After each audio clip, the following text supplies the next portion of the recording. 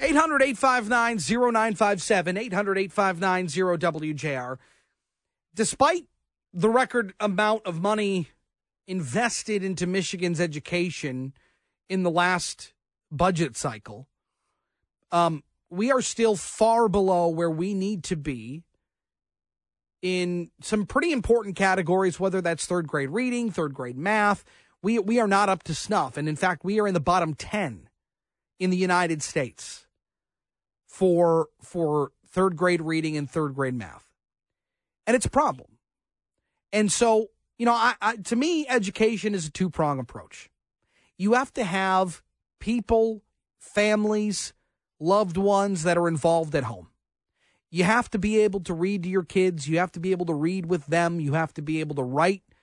And that's how they become competent readers, competent learners. It's pillar number one. Pillar number two is the schools need to be accountable for both the good and the bad. When things are going well and when things are going badly, they need to be held accountable. We need to stop putting people in categories, putting students in categories based on religion, gender, sex, whatever it is. And we need to look at them as third grade students, fifth grade students. And those are the ways that you improve. Now, I love the idea that the governor threw out last night as a way to entice more educators to the state of Michigan. They're going to make it easier for you to get here, make it easier for you to get into the classroom. I think it's great because teachers are just one of those workforces that we just can't see a dip in. And we have here in the state of Michigan. And so it is a problem that we just have to address.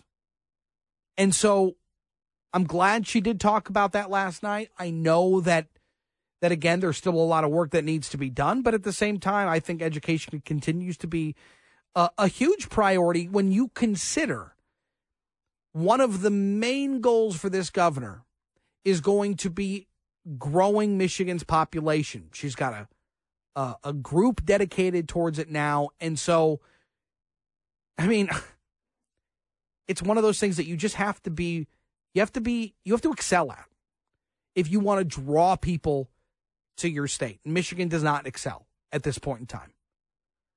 I mean, you have to have jobs, absolutely. You have to have good places to live, absolutely. But if young families with kids are looking at relocating to a state, but their education system isn't where it needs to be, well, that will be a deciding factor. Robert McCann is the executive director of the K-12 Alliance of Michigan, and he joins us. Robert, good to have you back. Hey, thanks for having me, as always. What did you make of some of the things the governor said yesterday on education at her State of the State address? Yeah, I think, what you just said is right on par with, I think, what she's proposing here is that we have to continue to grow our education system in Michigan if we want to compete in any number of areas as a state. We know that employers don't want to locate in a place where their families of their employees don't want to live, and schools play a big part of that. And so if we can continue to invest in education, whether that's in the K-12 system itself, which we need to keep doing, or talking about the wraparound services, meaning early childhood ed, pre-K, like she's talked about last night, and post-graduation community college, like she talked about last night. Those are all good things. But, the real questions are how are we investing in these and how much are we investing in these? Because that's ultimately what will decide whether they succeed or not.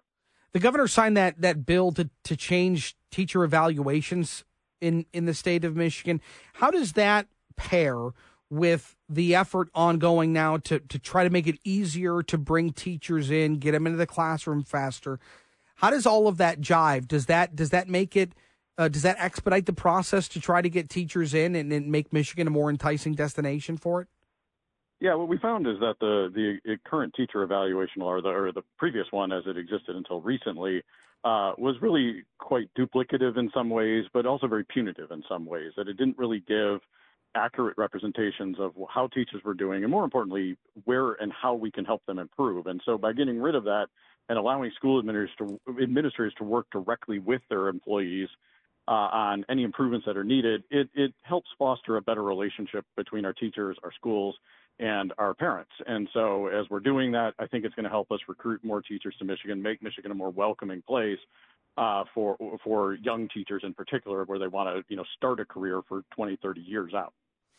Obviously, the students that you would be representing or most interested in, those seniors that are graduating high school, going on to college, or going on to their post-secondary education. The governor talked about making the first 2 years of community college free for graduating seniors. Do you feel like that path is a sustainable one? And do you feel like most graduating seniors would even take that route? Would they go to community college for a couple of years before transferring to a bigger university?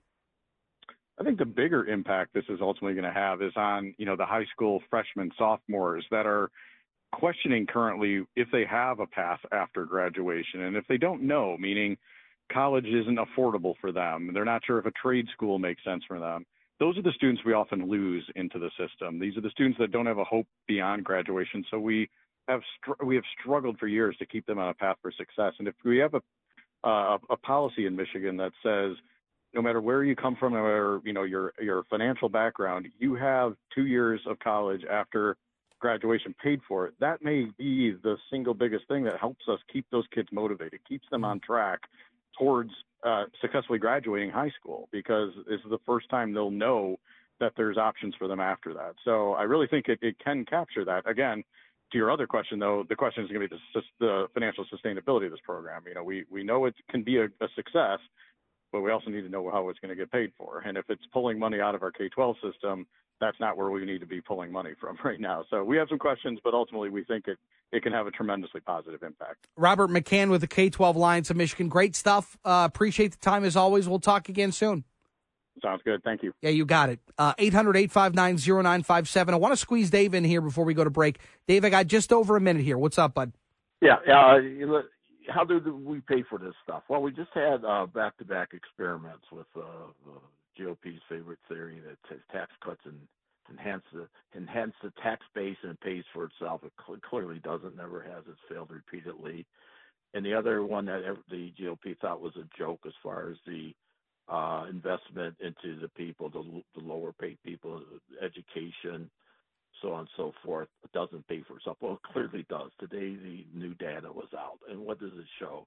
Not only is the GDP up now 304 for all 12 quarters, if you take it as a whole, it's a little above 3 no matter how you measure it for this quarter, the year, everything else.